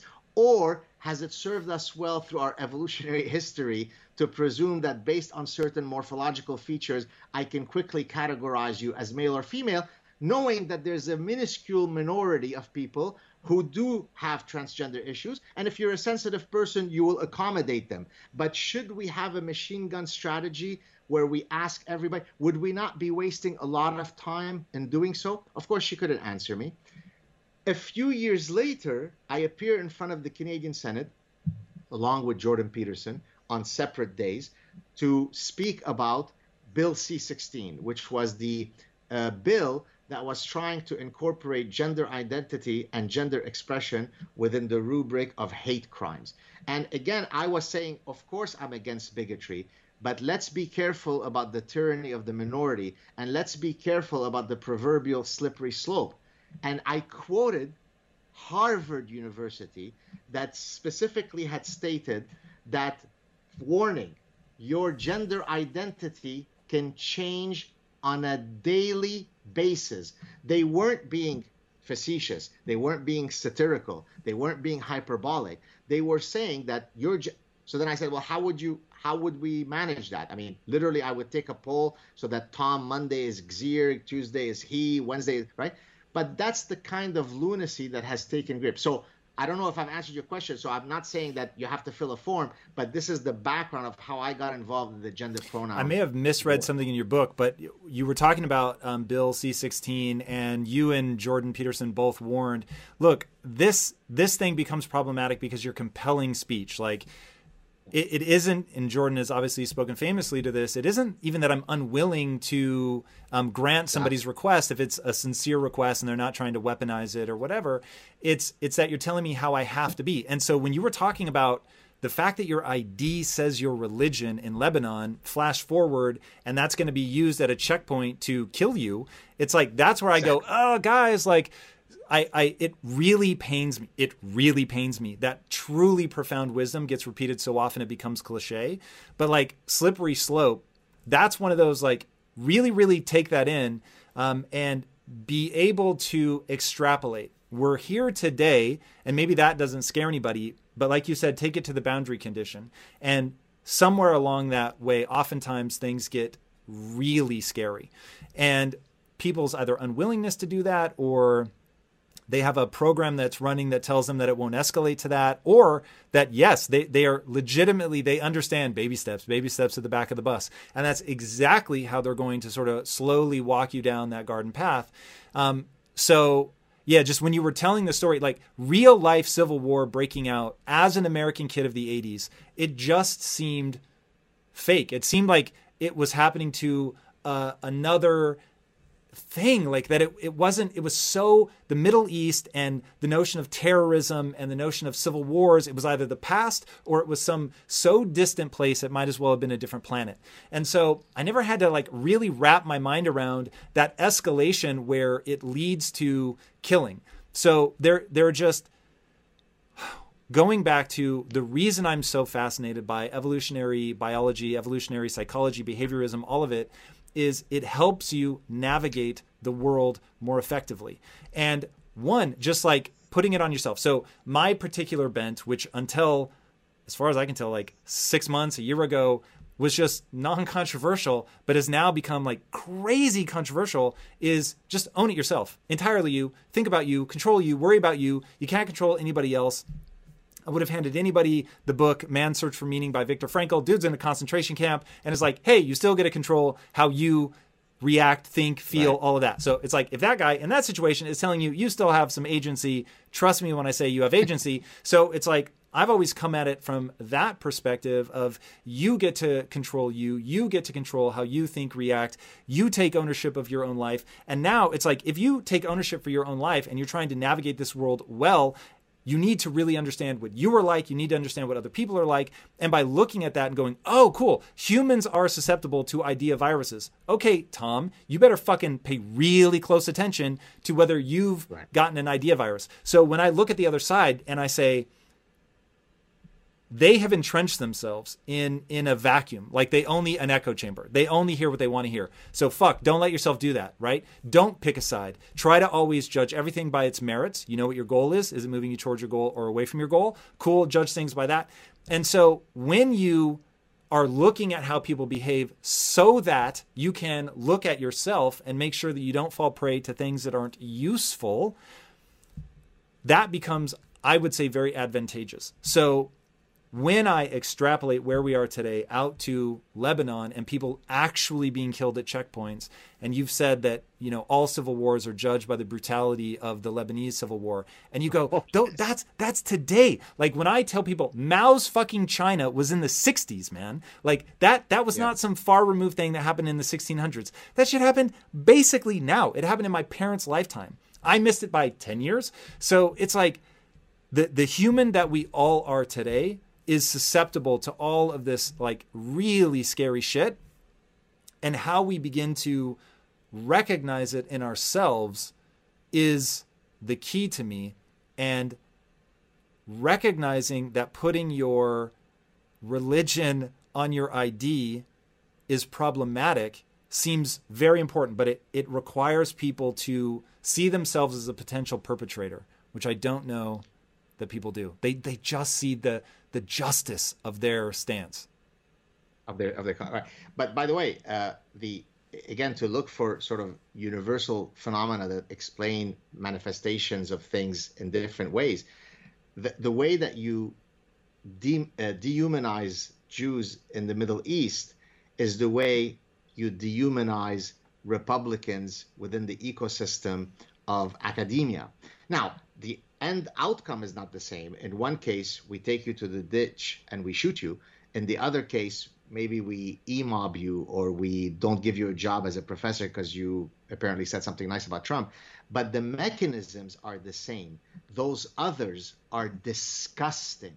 They're immoral. They're diabolical. So now, when people see me commenting, again, I think being Canadian gives me a layer of protection because I can always remind people that I don't have literally a dog in the fight because I don't care really. I mean, yes, Canada is linked to the US, but I'm not. What I am indignant about are those more universal phenomena that I see. And what I see, because I am in the ecosystem of academia, and since academia is 95 to 99% leftist bullshitters, what ends up happening is I criticize the left because that's the disease that I see. That doesn't mean that the right doesn't say stupid shit, right? It doesn't mean that the example I always give is if a hick, to kind of take a stereotypical archetype, if a hick Republican senator says that evolution is a hoax, then I would also be saying, what an idiot. But the reality is that the idea pathogens that I speak of are wholly due to academic left. So this is like saying, if I am a diabetes physician, someone comes to me and says, but bruh, what about melanoma? Why are you such an asshole? Why don't you talk about melanoma? Well, because I'm not a dermatologist. I am a endocrinologist, right? So what the diseases that I see are wholly due to the left. The dehumanization of the other that I see are strictly due to from the left. Why? Because I live in academia. So I see my highfalutin, cognac sipping, pipe smoking, ivory tower dwelling friends look at those disgusting people, all 60 million of them, all of whom voted for Donald Trump, not one of whom had any valuable reason to vote for Trump. They were all just rabid racists. Now, this is not some idiot who's saying this. These are people that if I said their names to you now, you would say, yeah, that's true. He did say that. That makes me indignant. How could you be so intelligent on so many other things, but yet you become exactly the person who is parasitized by the same bullshit tribalism that I ran away from in Lebanon? So when people see me, quote, defending Trump, I'm not at all defending Trump. I'm defending a higher ideal. People in a democracy are going to have varying opinions. Very reasonable people. There are very compelling reasons why you might like Biden, and I see them. But there are also very compelling reasons why you might like Trump, and I also see them. Be a bit nuanced, moron. Stop being such a partisan hack, right? So again, that's where I'm coming from. But because most of my interventions then seem to be, I'm trying to modulate the left, that makes people think that I am a surrogate for Trump. I'm getting paid by Trump in my home in Montreal. I'm not. I don't care about Trump either way. But I can tell you, I don't know if you want to go there, I can list you 12 reasons, 20 reasons why perfectly rational people would prefer Trump over Clinton or over Biden. So you see what I mean? I do. And here's how, to your point about being nuanced, here's how I think about this stuff. So I have my entire life, I've been apolitical. And partly because of the expertise thing, it's like you can only be an expert in so many things. And I just had a passion that was leading me in a direction, and I've chased that, and it's been absolutely thrilling and sort of the joyride of my life. And now, only because I sense danger, like I won't say existential, we'll get to the other side of it. And maybe that's me being a fool, but I don't see it as an existential risk to humanity, maybe to the West on a long enough timeline, like you said. But I'm more just like, the game we're playing has an outcome that doesn't match with my goals, right? So I have clearly defined goals, and so I just weigh everything against whether it actually moves us towards that goal. I have the purview of business, so it's like there are cut and dry answers as to whether something's moving you towards your goal or not. Like if you're specific enough in where you're going and you're able to look at the data, you can just say, yes, I'm making progress, or no, I'm not making progress. And so when I run the thought experiment, which I think is very important for people to get good at, so you don't have to do really unlikely experiments to be successful, and that they will almost certainly not move you towards your goal in a meaningful way. So just sort of thinking through that, when I think through this hardcore division of right versus left, just to keep an American context, it doesn't make sense. Like it won't lead you to what I'll say is a better world. If anything, first it leads you to violence. But the reason that people do it is because, one, us and others, so we have that innate biology to want to be on a team, to get tremendous emotional reinforcement from being on a team. And just to bring this back to what I was saying earlier, I think it's good and right to follow the things that make you feel good if you're very, very, very careful about what you have constructed to make you feel good. But now that's been hijacked, parasitized, to use your words. But you have this biology that's pushing you to be on a team. And then if you identify something as an existential risk, which is what freaks me out on the left and the right, they both think the other side is this existential risk and that they have to be stopped. And so it's like, yo, I see how this becomes violent really fast. And what people have to do is talk themselves off that ledge and say, I have to find love for the people on the opposite side of the aisle. Like you need to, and this is where I guess I don't share a goal with other people. And so my goal would be something that uplifts everybody. Now, Thomas Sowell, I think, understands this better than anybody. There are trade-offs. Nothing is a utopia. It's right. All a trade-off. And so, yes, what I would present is a pretty traditional capitalistic view, which I don't think will surprise anybody given my life trajectory. But because I didn't start with money, my parents weren't wealthy people. They didn't teach me to be an entrepreneur. They didn't give me a leg up in that way. In my sort of early to middle, late-ish 20s, I was, at one point I was on unemployment because I had gotten fired and I wasn't able to pay rent. And then for a long time, even after that, I would have to juggle bills, pay one bill this month and another month. And then by learning certain skills, I was able to completely change my life. It is a gift that I want to give to other people in the Viktor Frankl way of you control some of your destiny. You can't completely bend the world to your will. And I trust me when I say I lament that I don't have a level of intelligence that I deem awe-inspiring, but I've got enough that I can sort of function and do things in the world. So as I go through and think about, okay, this is my goal. I know that we have to meet in the middle. Otherwise it does move towards hatred. Certainly we're already at hatred and could lead to violence because of people's inclination towards villainizing the other side, and then intentionally or unintentionally dehumanizing the other side, and then feeling the other side represents an existential risk. And all of this in context, we're, I don't know, maybe 7 days out from the guy that was shot in Portland, just literally fucking gunned down. And look, we will find out what is true, and we don't yet know what is true. But on the tape, you hear them say, here he is, or here's one of them, or something, come get him or something. It was all around, we have found the other team. And then bang, bang, and he's dead. I mean, it's just like, whoa, this is where we're at in, like you said, a pluralistic, Western, advanced, modern society. And yet we're seeing the beginnings of this. And I don't know if you have an insight into what is true about human nature that will allow us to help people find love for the other side.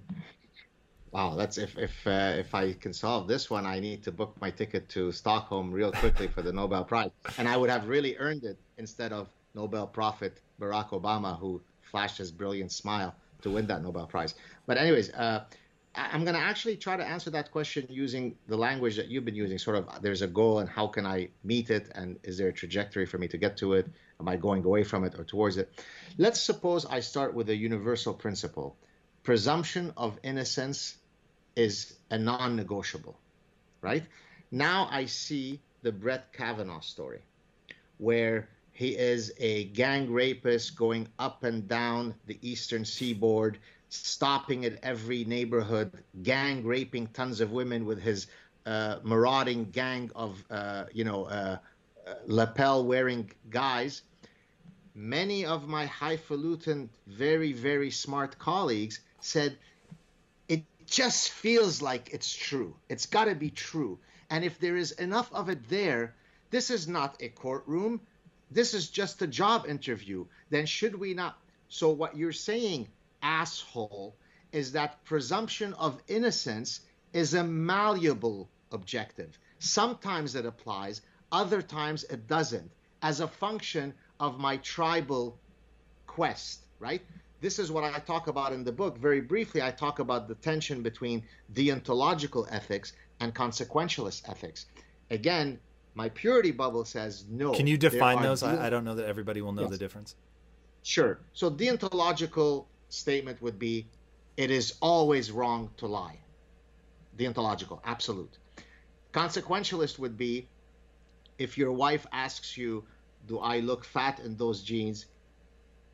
You want to have a long marriage, you say, absolutely not, sweetie. I've never seen you look as good as this. That's a consequentialist ethics, at least when it comes to this. The reality is that you can't have the disposition of deontological ethics for everything, and you can't be a consequentialist for everything. If you're a consequentialist for everything, you are postmodernist. If you are deontological for everything, you're the Taliban. The reality is we are a mix of those. What matters is where you activate which of those two orientations. Well, when it comes to, earlier I talked about the protective belt of the West, and you said, give me an example of that. And I said, don't succumb to identity politics. Well, blind justice is one. Presumption of innocence is one. It serves a society well to absolutely have a deontological perspective on these. It's non-negotiable. It's not maybe, it's not gray, it's not Brett Kavanaugh, it's not if the court tips towards Republicans, then we need to get rid of him. Then you're an asshole. You're just a Taliban in training. You're not a true classical liberal. You follow? So all of my highfalutin friends are just the Taliban. They're ideological Taliban. With, again, this is coming from a Canadian. I don't care about Brett Kavanaugh. I have no dog in the makeup of the U.S. Supreme Court. I literally couldn't care less about any of that, except I really care about the universal principle. And when I see some asshole who I know personally go on Twitter and violate all that, he disgusts me. He repulses me. He's no different than the child at 8 years old or 9 who said, when I grow up, I want to kill the Jews. You're the same asshole, except you don't kill the Jews, you kill the truth. God damn, I should be emperor of the world, man. Fuck. It's unbelievable. Yeah, it's obviously I take that as tongue in cheek, but that becomes the problem, right? Like everybody thinks, no, man, I got this. Like communism would be amazing if it wasn't for Stalin. And if it's practiced right, communism is beautiful. Right.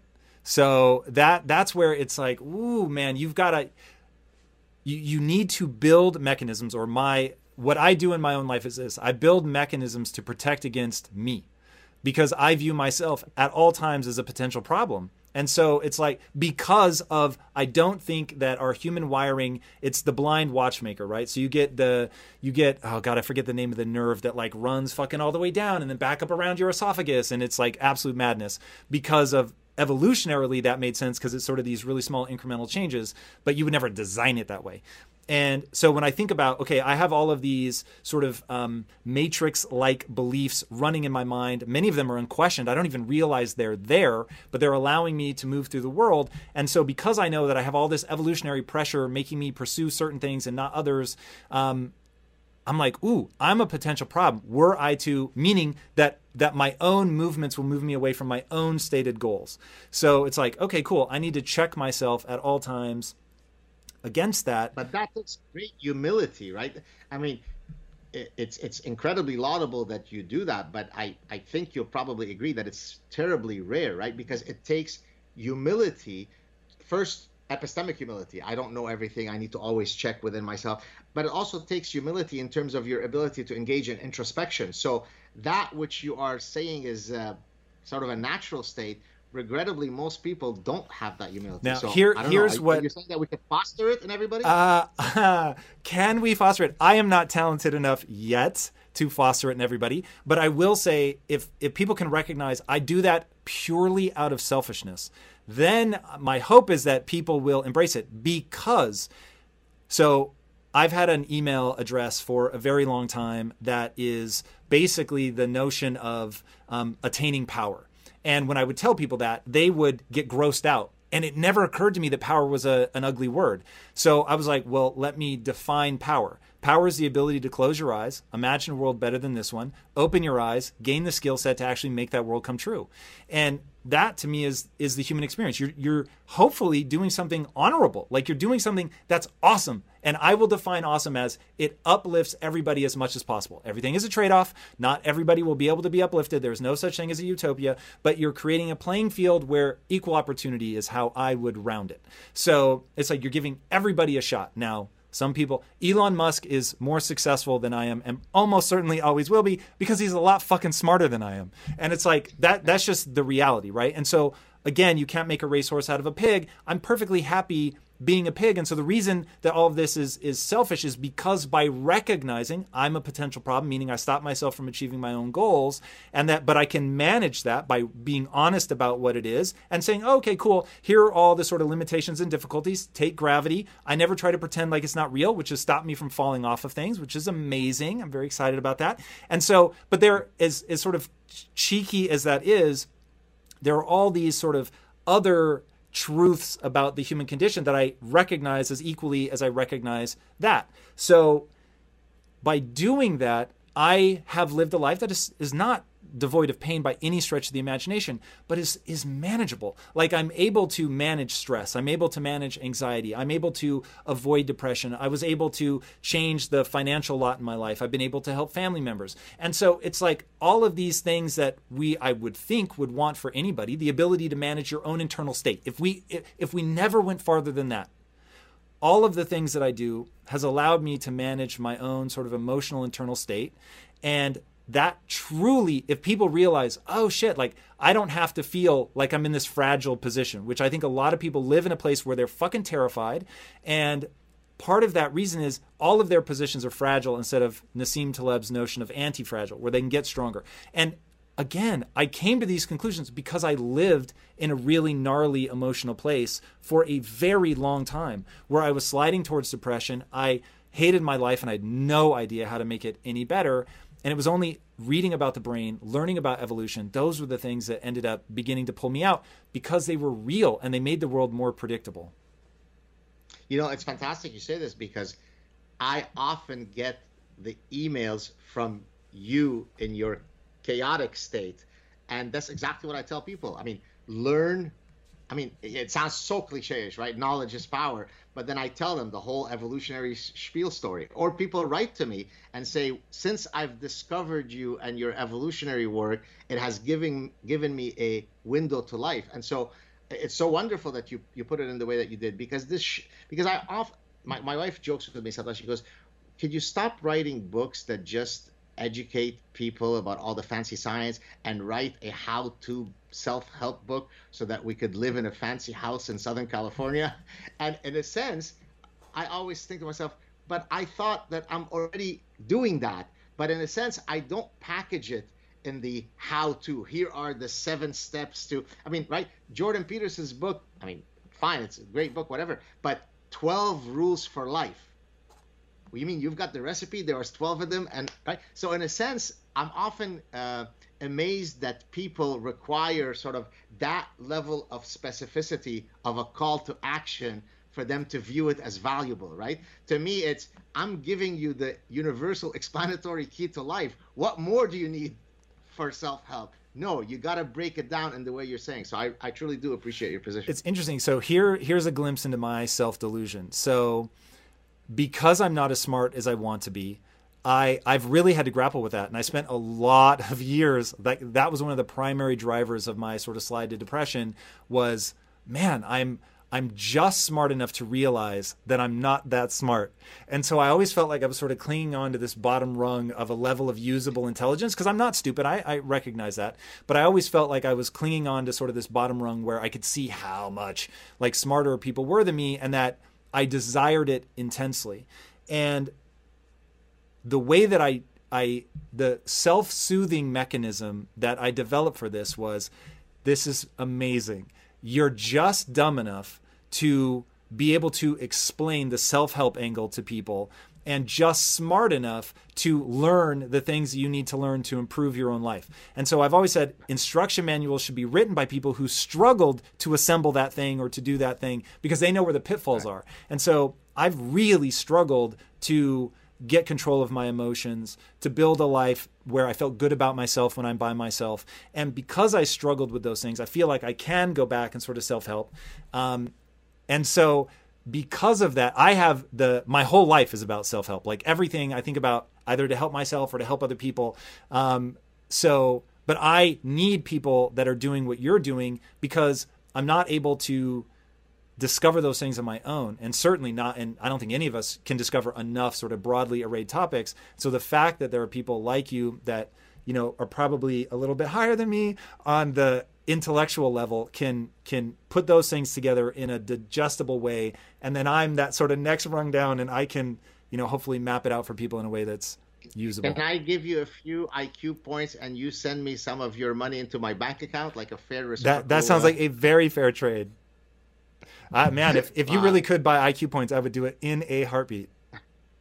You know, you can't see it right now, but I'm in my study, and I have a huge personal library. I've told the story before, and in this huge personal library, there are still at least I lost count, but it's probably at least 200 books right now in this room that I'm in that I haven't read, and I will often walk into the room and kind of almost be hit with a bout, I mean, not of clinical anxiety, but of this kind of dread that there's all this knowledge in this room that I don't know. And again, this shows you what epistemic humility is. Yes, when I know something, I walk with the swagger of someone who knows it. But the reality is I also know how little I know, because I look around this room and if I read the 200 books in this room that I still haven't read, my God, I'm going to be more knowledgeable. So in a sense, beyond IQ, there's one of the things that when graduate students come to me and say, well, you know, I really want to work with you. What are the traits you're looking for? I always tell them, it's going to sound cliche, but it's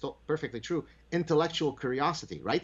I mean, I get up every morning and I'm a kid in a candy store. Why? Because later I'm going to talk to Tom and that's going to be exciting. Then later I'm going to write a paper here. That's going to be exciting. So I literally live my life as like an intellectual playground, right? And that allows me to wake up every day with no dread. And even though, of course, there's a lot of pressures and so on, but I'm always playing. I'm playing in the landscape of cerebral pursuit. What could be more beautiful, right?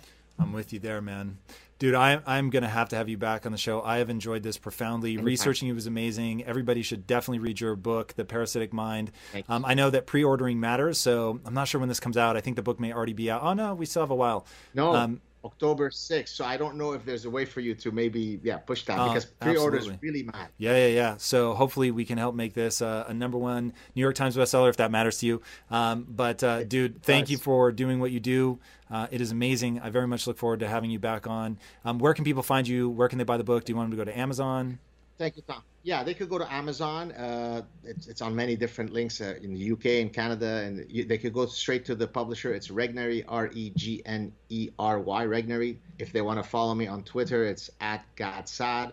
I also host the show on both YouTube and on the podcast. It's called The Saad Truth, SAAD. And so there are many ways we can connect. I hope that you will come and say hello on social media. Nice. I love it. And it's almost as a reminder to myself, I will say the next time we get together, I definitely want to talk about rituals, coming of age rituals. That is powerful, and I'm sad that it is missing from today's world. All right, everybody, this man is amazing. You don't have to agree with everything that he says, but the fact that he has the cojones to say it is inspiring enough. And I also think he has some tremendous insights. If you haven't already, be sure to subscribe. And until next time, my friends, be legendary. Take care. Hey everybody, thank you so much for listening. And if this content is delivering value to you, please go to iTunes, go to Stitcher, rate and review us. That helps us build this community. And that is what we are all about right now. Building this community as big as we can to help as many people as we can, deliver as much value as possible. And you guys rating and reviewing really helps with that. All right, guys, thank you again so much. And until next time, my friends, be legendary. Take care.